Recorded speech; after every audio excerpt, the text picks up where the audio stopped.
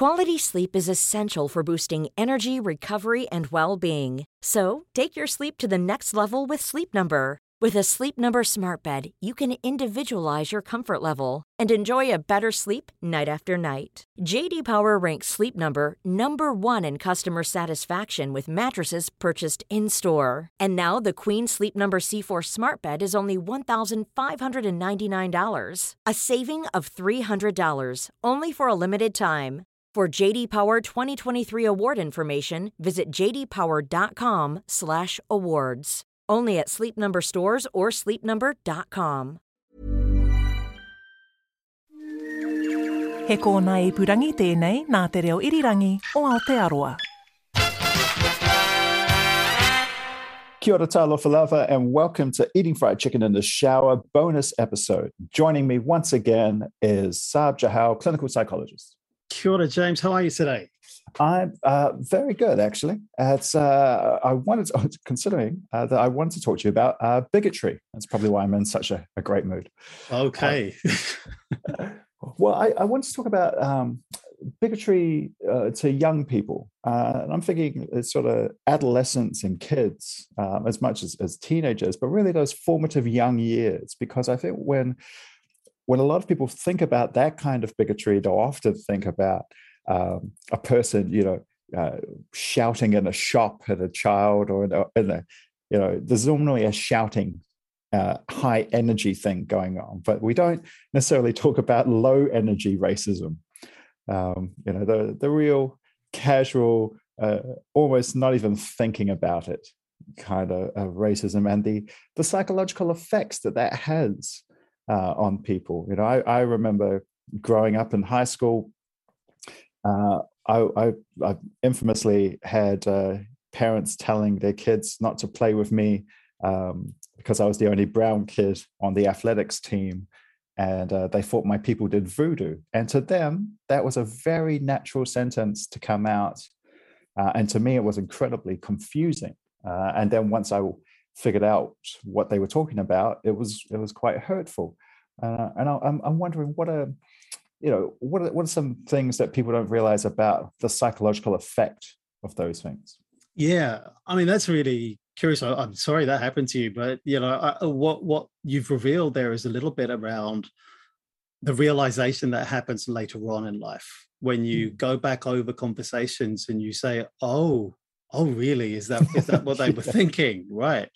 But kind of like it washes over you at the time. So let's start off with the shouty stuff, right? Mm. So yeah, there's definitely lots of evidence that even when minority children might live in wealthy areas, right, where you wouldn't necessarily see that happening because often it's like, oh well, this happens in poorer areas.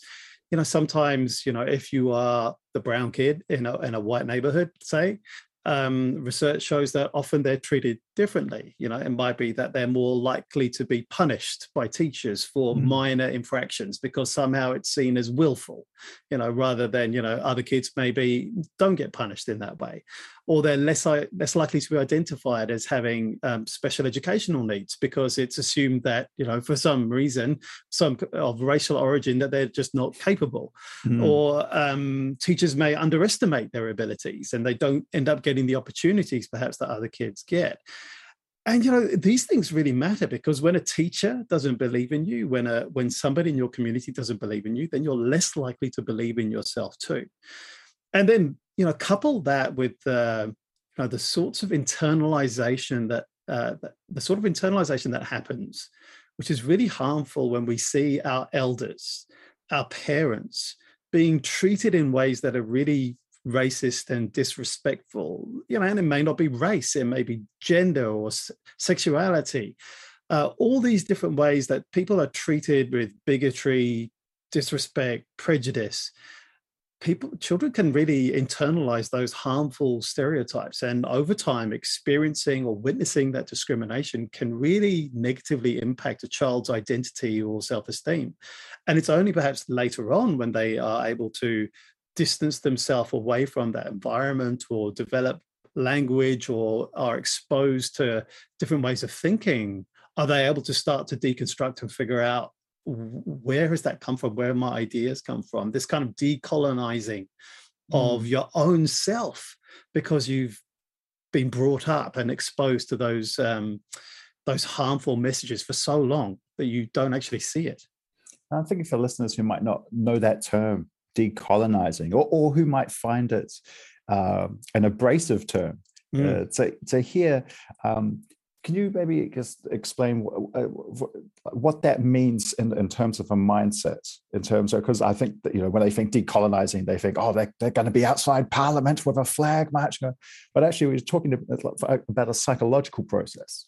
Yeah, absolutely. So I'll give you an example. I remember when I first went to university, I was seriously set a task of having a discussion around why the Indians benefited from the railway system that the British had put in. And I was expected to kind of defend this. And I remember having this like absolute eruption internally, but feeling really conflicted around, I know this is wrong, that I'm being put in this position. And I feel like I'm deliberately being put in this position, but I can't articulate it. And because, India has this history of partition and colonization, a lot of that I knew, but I wasn't able to articulate how it had affected me and my own identity and how it is that I related to the world and what my aspirations might be and how it is that I treated perhaps other people too. And so I think that decolonization is really an awareness of growing up in a system which may be stacked against you. Now, maybe not so explicitly.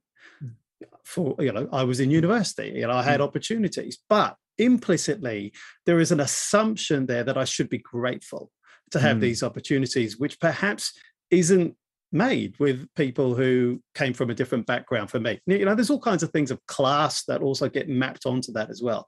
But decolonizing is kind of developing this awareness of perhaps the system favors some people rather than others. And as I say, it's not just about race. Often it's about class and money and privilege that's wrapped up in that too. And I think that term, internal eruption, I think that's, and you pair it with the aren't you lucky narrative, which many people of different backgrounds have had thrown at them when they find themselves coming up in the world. What are some things that people can do?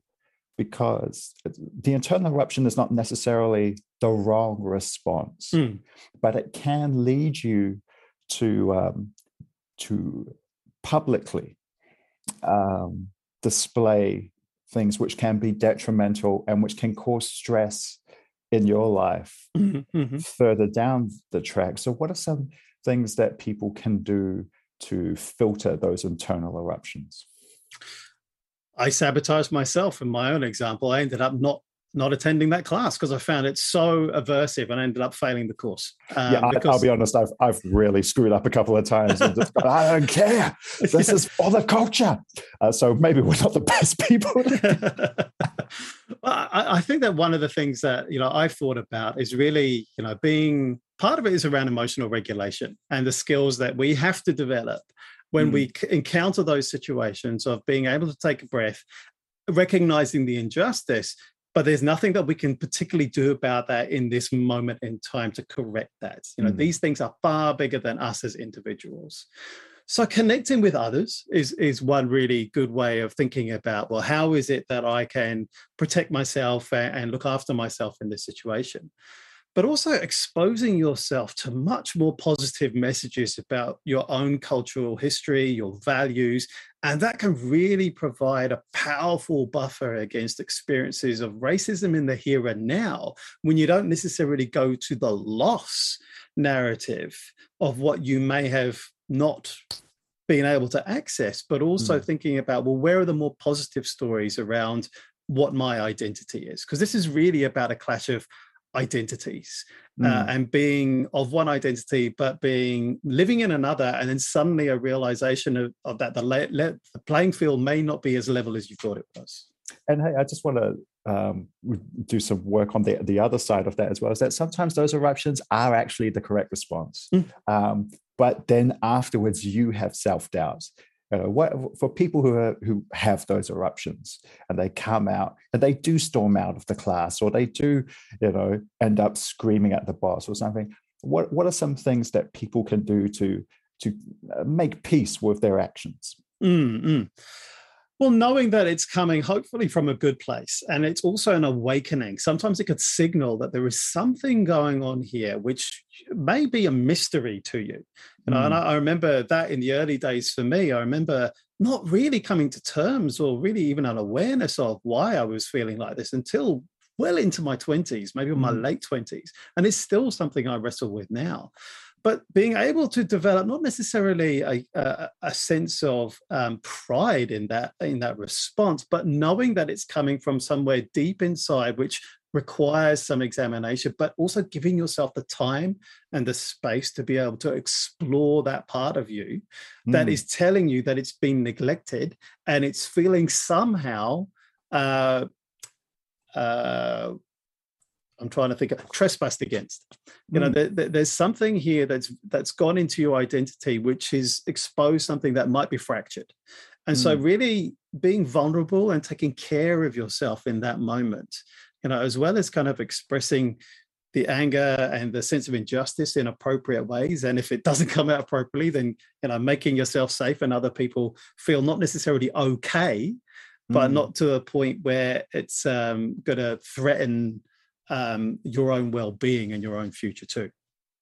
I just want to finally talk about, when we talk about pride and sense of self and all of this, the importance of role models on psychological development. Samoans, we joke about the Rock, as being Samoan Jesus and all of these platitudes. But I think what we skip around sometimes is that for us, when we saw him, especially in the 90s when he first started, it was the straight back and the cockiness. When I think back on really, it was the way he was on the ropes, head to just the defiance and the self-assurance of him to walk like that, but still be playful and funny and performative.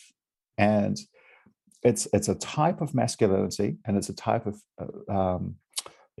physical being. But more than that, I always think it was the straight back and the unapologeticness that Pacific Islanders, I feel, coming from the Samoan church, there was a natural humbleness and a demeanor, a smallness of demeanor that we were expected to put forward. And what the Rock did was kind of help all of us feel a bit more comfortable being cocky and putting ourselves out there and having that.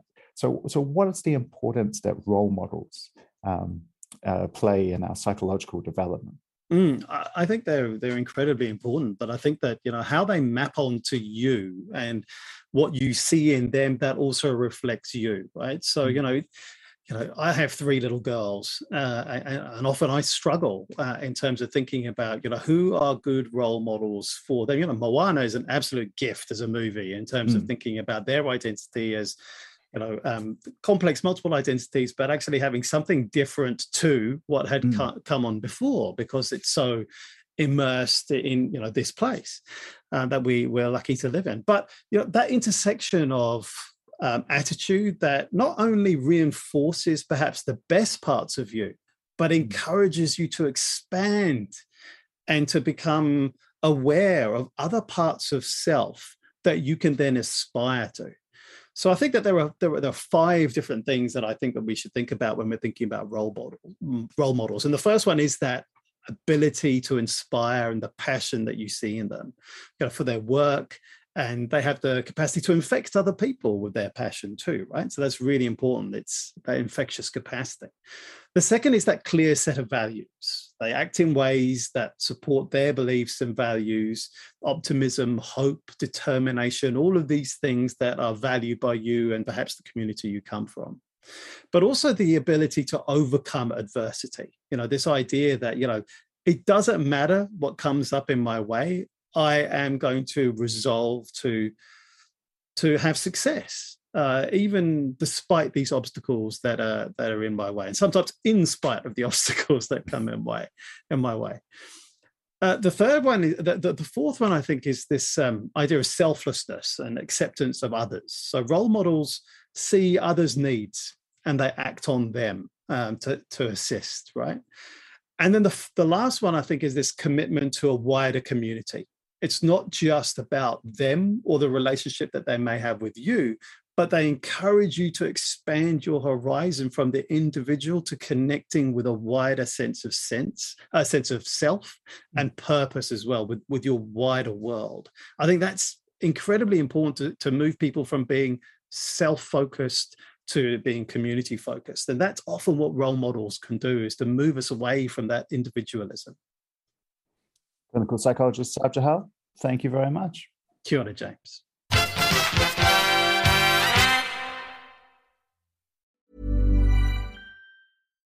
The number one selling product of its kind with over 20 years of research and innovation. Botox Cosmetic, out of botulinum toxin A, is a prescription medicine used to temporarily make moderate to severe frown lines, crow's feet, and forehead lines look better in adults. Effects of Botox Cosmetic may spread hours to weeks after injection, causing serious symptoms. Alert your doctor right away as difficulty swallowing, speaking, breathing, eye problems, or muscle weakness may be a sign of a life-threatening condition. Patients with these conditions before injection are at highest risk. Don't receive Botox Cosmetic if you have a skin infection. Side effects may include allergic reactions, injection site pain, headache, eyebrow and eyelid drooping, and eyelid swelling. Allergic reactions can include rash, welts, asthma symptoms, and dizziness. Tell your doctor about medical history, muscle or nerve conditions including ALS or Lou Gehrig's disease, myasthenia gravis, or Lambert-Eaton syndrome and medications, including botulinum toxins, as these may increase the risk of serious side effects. For full safety information, visit BotoxCosmetic.com or call 877-351-0300. See for yourself at BotoxCosmetic.com.